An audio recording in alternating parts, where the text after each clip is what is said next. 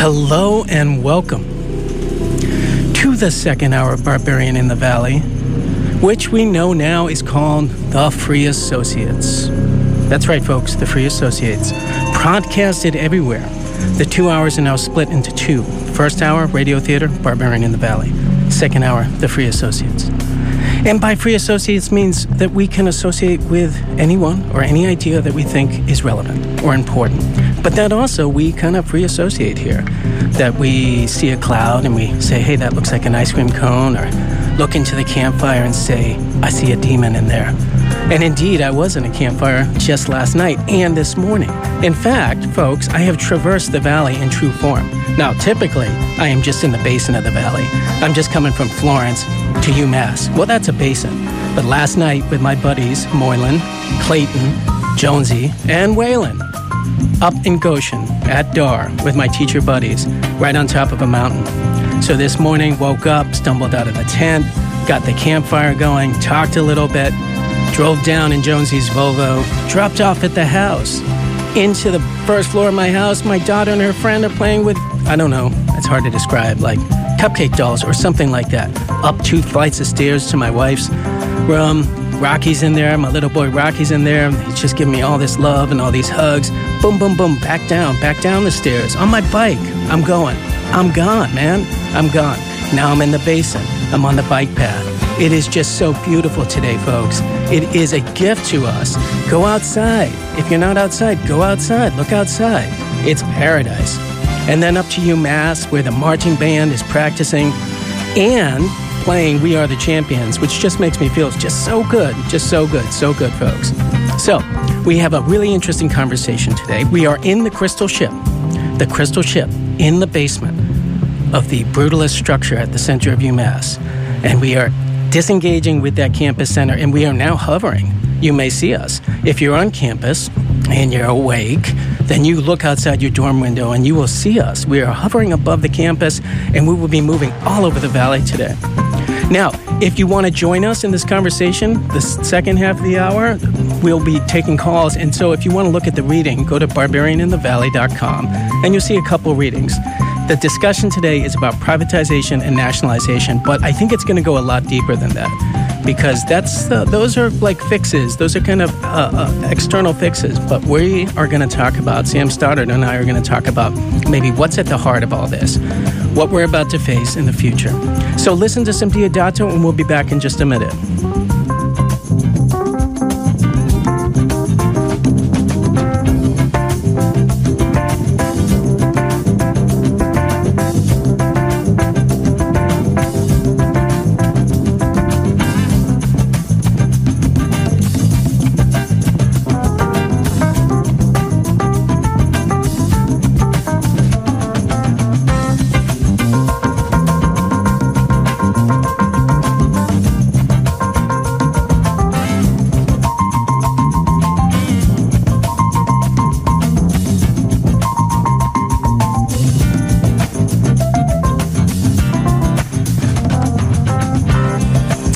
We are coming back for a conversation with Sam Stoddard. Sam, can you introduce yourself? Sure. Sam Stoddard. I'm a visiting assistant professor of political science at College of the Holy Cross in Worcester. Right. And our kids are friends. Yes. That's the in that got you in the studio. Yep. And we've had just great conversations before. Yeah. And you have a vast knowledge about a lot of stuff. And maybe even at the end of the conversation, we can tackle a few current events, too, because there's so much going on out there in terms of the political life of this country. I've basically been breathing it. So yeah, it's hard. It's hard to avoid, honestly. And even as a high school teacher, but a history teacher, I have to keep my students informed. Are you getting a lot of questions from your students right now? I'm forcing as many questions as possible. You're forcing? Huh. So I always want to give my students a forum to talk about these sorts of things. Sure, absolutely. But usually I let them choose the topic. Now, but they're not actively asking questions about impeachment or anything like that necessarily? You always have the go-getters. Okay. But, I think that students are a little overwhelmed. Yeah. And, the thing I always remind myself when I'm talking about these sorts of issues with students is we expect them to be shocked. We expect them to be overwhelmed by the lack of normalcy. You're right. Really, what's going on is that it feels abnormal to us, but it feels completely normal to them. Huh. And You think so, huh? That's interesting. It's the politics they've grown up with. Huh. Well, And that so- is a good point. Yeah, asking them questions about these sorts of things, I get a lot more resignation than I would Okay. hope for. Okay, well, we'll come back to that at the end. That is really interesting, and your point is well taken, that I'm almost 50 years old, so things certainly don't feel normal to me, but I lived in this strange pocket of normalcy, I guess, of a kind, or consistency between 1970 and September 11th, or whatever date you want to put it at, maybe the end of the Cold War. Now, we're going to be talking about privatization and nationalization. It was interesting because on the bike ride over, I became very conscious. Oh, that's a privatized thing. I'm on a bike path. The bike path is an old train rail line. May have been private, may have been nationalized, went by a golf course in Amherst, right? I mean, talk about enclosure. The commons enclosed for golf. And I have no problem with golf, but it's a lot of land. It's beautiful land that is taken and made usually private, although there are public golf courses, right? New York City has a public golf course. It's a nationalized golf course. That's where I learned. That's where you learned golf. Are you a golfer? Yeah. Oh, cool. Yeah. Awesome. Do you know what I mean, I'm not good, but Yeah. no self-respecting golfer thinks they are. Right. Is the one in Amherst, is that private? It looks private. Yeah, Hickory yeah. Ridge, yeah. So that's just, I've always thought golf was interesting because it does require so much land, but it's Yeah. also beautiful. So could you do us a favor, and just, this first article is really quite brief, but could you describe it? Sure. What happens is I ask my guests to describe it, and then I tear it apart.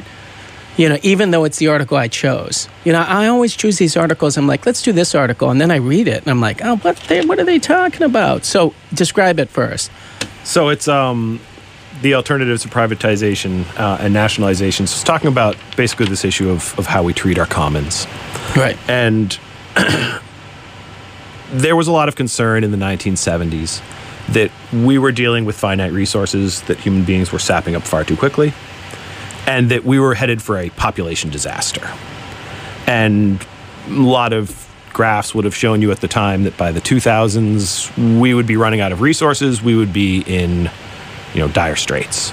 That didn't necessarily come to pass, at least not yet, although wait and see.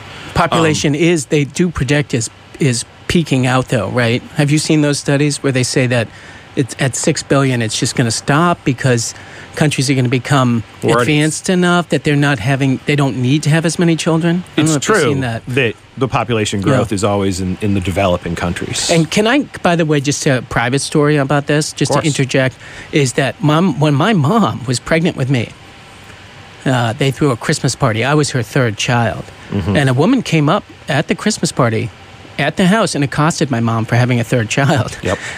She was like, what are you doing having a third child? Like, that's inappropriate.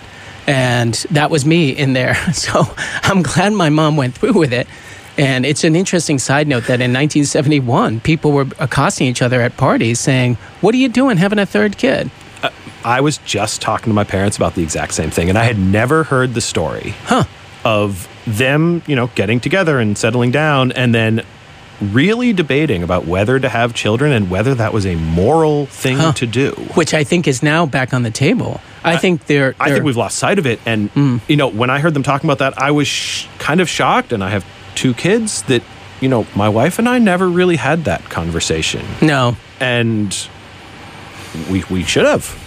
I guess so. Although I have to say, having kids, first of all, people can do whatever they want. It's not for me to judge. But for me, having kids forces me to be optimistic.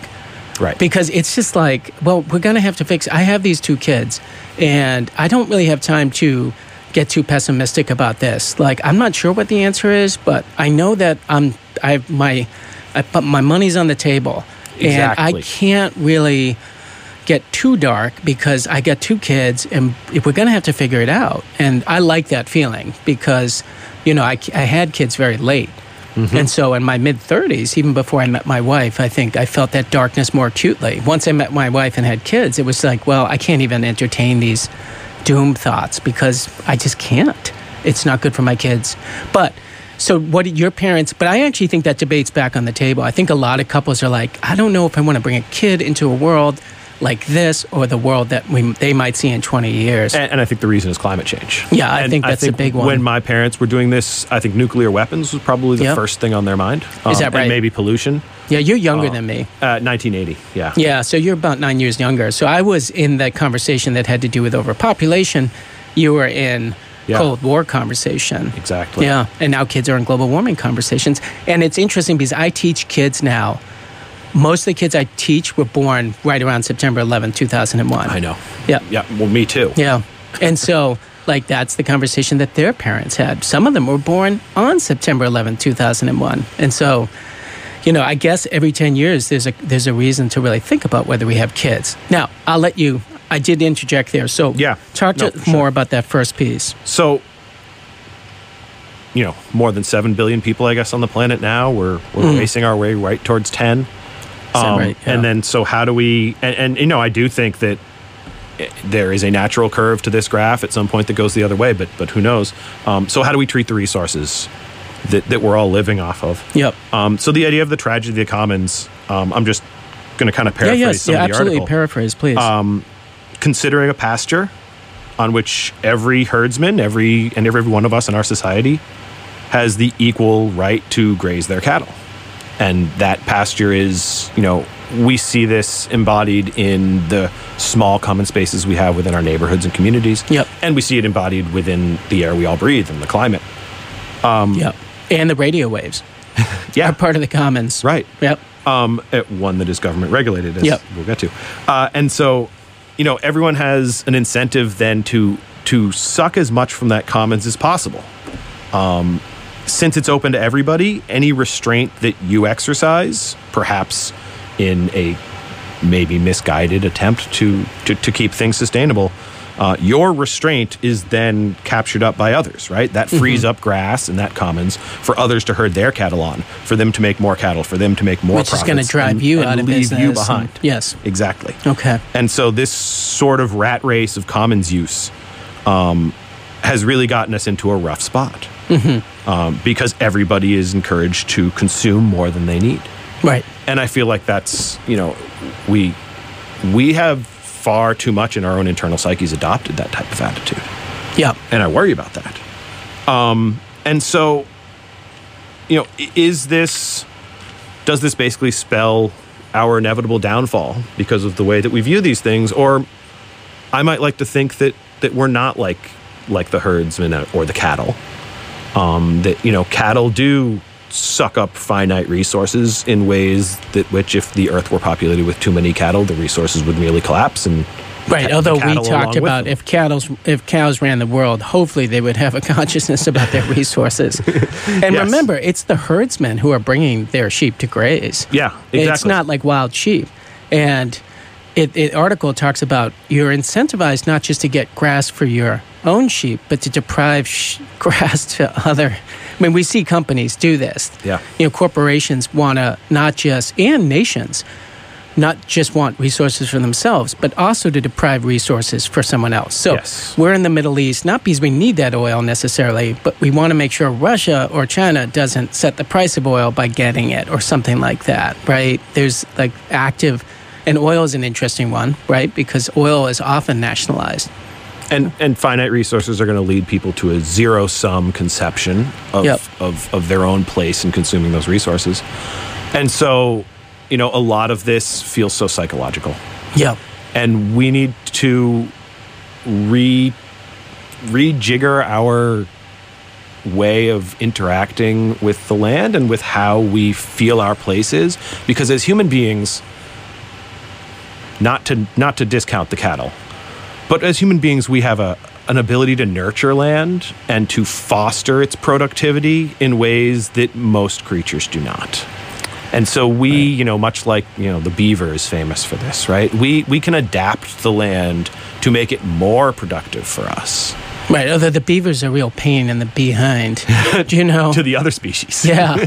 I mean, I think beavers resemble us more. You know, by the way, New York City's symbol is the beaver. Yeah. Yeah, I mean, that's partially because the Dutch were after beaver pelts. Like, that was their goal in the quote-unquote New World, was to get beaver pelts. But it's an industrious animal. Right. You know, I admire beavers in the same way as I admire humanity.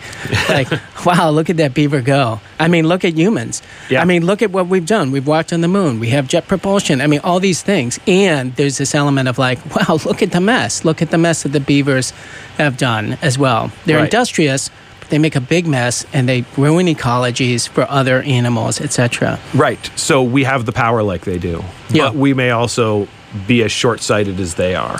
Yeah, and I think this gets into scale a little bit, the conversation of scale, because I definitely think that small groups of people can be.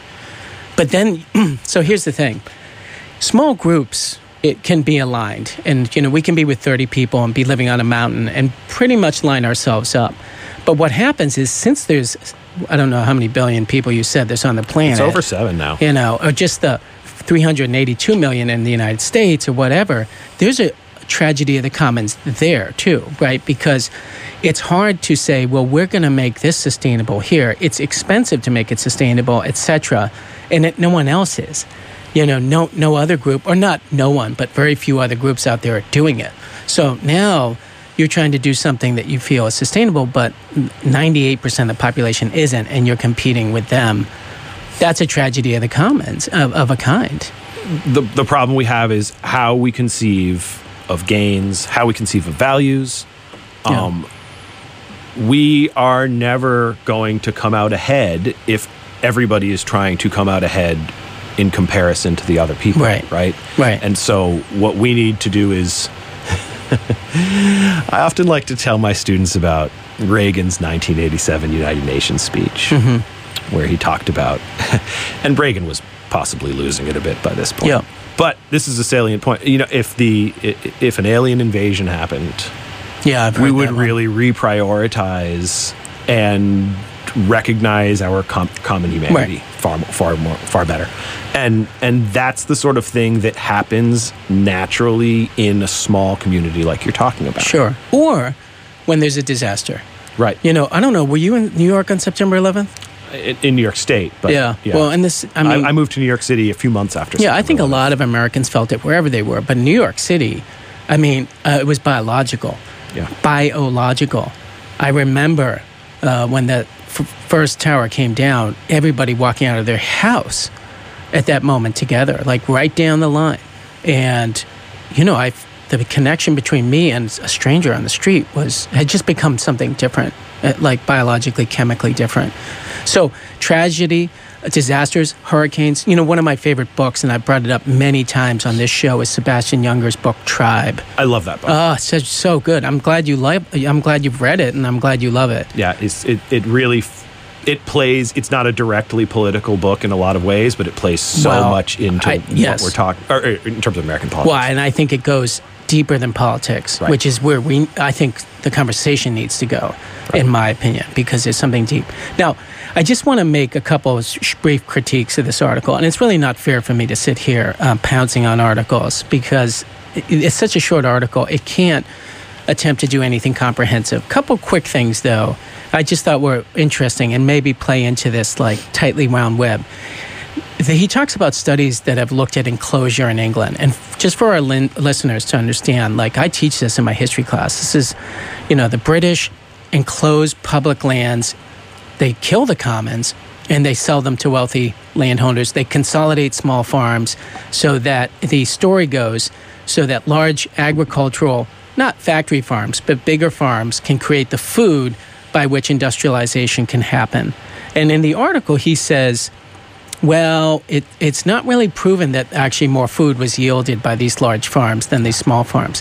But this, I would say, is true.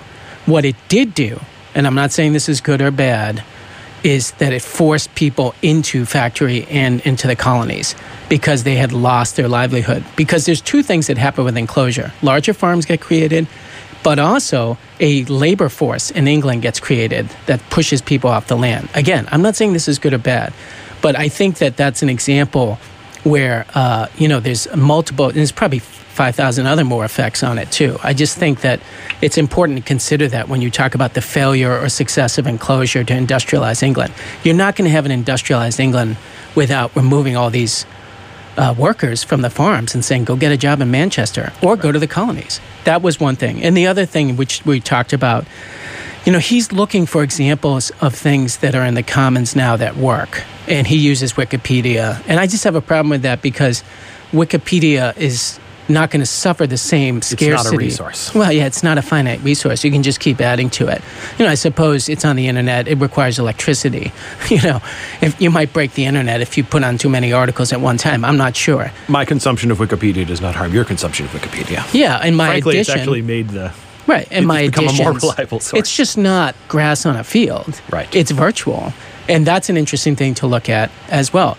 And, maybe when we're talking later about like the social thing, I wonder, maybe let me just lay this out and just, because I think you and I are simpatico on this, that resources can only be utilized like effectively, efficiently, and with care when our sense of scarcity and hierarchy evaporates. Is that a fair kind of comment? Because if we have scarcity and hierarchy, we're always going to consume more. It's the tragedy of the commons. So I think a lot of our sense of scarcity is probably manufactured within our own psyche. Oh, and by advertisers and corporations. Right, and we're naturally risk averse. And so there's a lot of what we would consider benefit, financial gain, to be had in our societies by incurring these types of feelings in people. Yeah. And so scarcity is really, the concept is really dependent on what you're worried about running out of. And I worry that a lot of the things that we spend our time focused on are things that are tangential to our survival and maybe detrimental to our happiness. Yeah. So here's my cool idea is what if, I worry that we're going to be able to fix what feels like a deeply biological issue in humans. I'm going to make an argument that... I know, this gets depressing. Well, okay, but I'm not going to be depressing. I got the solution. I have the solution. And it's in this thing that we think is the enemy, which is in cell phones and the internet. Because what if we transferred all of our hierarchical... Oh, he just showed me his phone, folks. Hand that phone over. So you have a looks like a 1987 non-flip phone, huh? I would say it's 2007. Oh, 2007. I'm so impressed. I've talked about this on the show before. I'm looking, folks, at like a really ancient phone. You can't access the internet. But I think you're part of the problem. I'm going to talk about this in a second. Oh, do tell. You know who else doesn't have a flip phone? Sebastian Younger doesn't. He has one of these phones too. I hadn't heard. Now he's a very privileged person in many ways, and he's gone over to Afghanistan and embedded himself in the Korengal Valley. So he has props and credentials, and he's able to get away with it. I remember I was in internet. I was a web designer in 2000. And I remember them talking about how everything was going to happen on the phone in the future. Right. And I just thought that was the stupidest thing I'd ever heard in my life. I thought they were totally out to lunch. Because of these phones, I was like, this is the kind of phone, but if you're texting, you have to hit 3 times to get an H. No, slide it like open. that. I've got a full keyboard now. Oh, you have a full keyboard. I was very good at that in the past. We're going to make this the picture for the blog post, folks, is Sam's phone here. So, here's my argument. What if we accept, you and I accept, that biologically, if people in larger groups outside of nomadic groups, okay, because that's what tribe's about, right, is that in a group that small, hierarchies can't present because they're just not big enough for hierarchies. But if we're living in modern civilization, could we find a way to make all of our sense of scarcity and hierarchy virtual? That wouldn't chew up resources. So I'll give you an example. People will pay a ton of money for a phone number. Mm-hmm. I don't know if you know that, but for some reason in Iraq, that's a big thing right now. People will pay $20,000 for the right phone number. People try to get 212 phone numbers, and they'll pay for them. They're like vanity phone numbers. Yeah. Right? And also, there's a virtual status out there that has to do with things that I don't actually like Instagram and Twitter and stuff like that. But the argument for these things is at least they don't really pollute because they're virtual. Do we try to reprogram 7 billion people, including ourselves first, because we have to deal with ourselves first? Or do we just make status, race, by race I mean like the race to get more, not racial stuff. do we just make that virtual? Or you're masking the problem.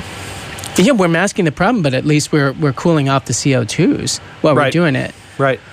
I mean, yes, I'm masking the problem. We're I'm inevitably not solving the having problem. these psychological issues, and we need to channel them in a less harmful direction, is what you're saying. Well, if the time is now to really consider that, like, we're up against, like, the clock is ticking, and we're up against something really significant, and, you know, in so many parts of the world, things that gave people meaning have evaporated, okay, including religion and other belief systems, has been replaced by the marketplace, and also automation is taking away jobs, and all of these things that are really serious. Yeah, it's a stopgap measure. You know, you basically say, all right, we're going to create hierarchy and status in a virtual realm. People will be just as happy and just as miserable with it as they would if it was physical stuff. And that'll get us at least to slow down the physical consumption of the commons. The problem with hierarchy and striving for resources over others and these types of fulfillments is that we're not finding them fulfilling. I agree. But this, what you're saying, sounds like a recipe for people being at least as unhappy as they are I'm okay now, with that. if not more. Yeah, no, I'm totally okay with that. And I recognize We deserve to suffer. in your eyes, that you think I'm onto something, but you're also concerned about me. I think you have a solution to one problem, and you're ignoring what I consider to be just as serious. Oh, I think it's just as serious. But one has a clock ticking on it.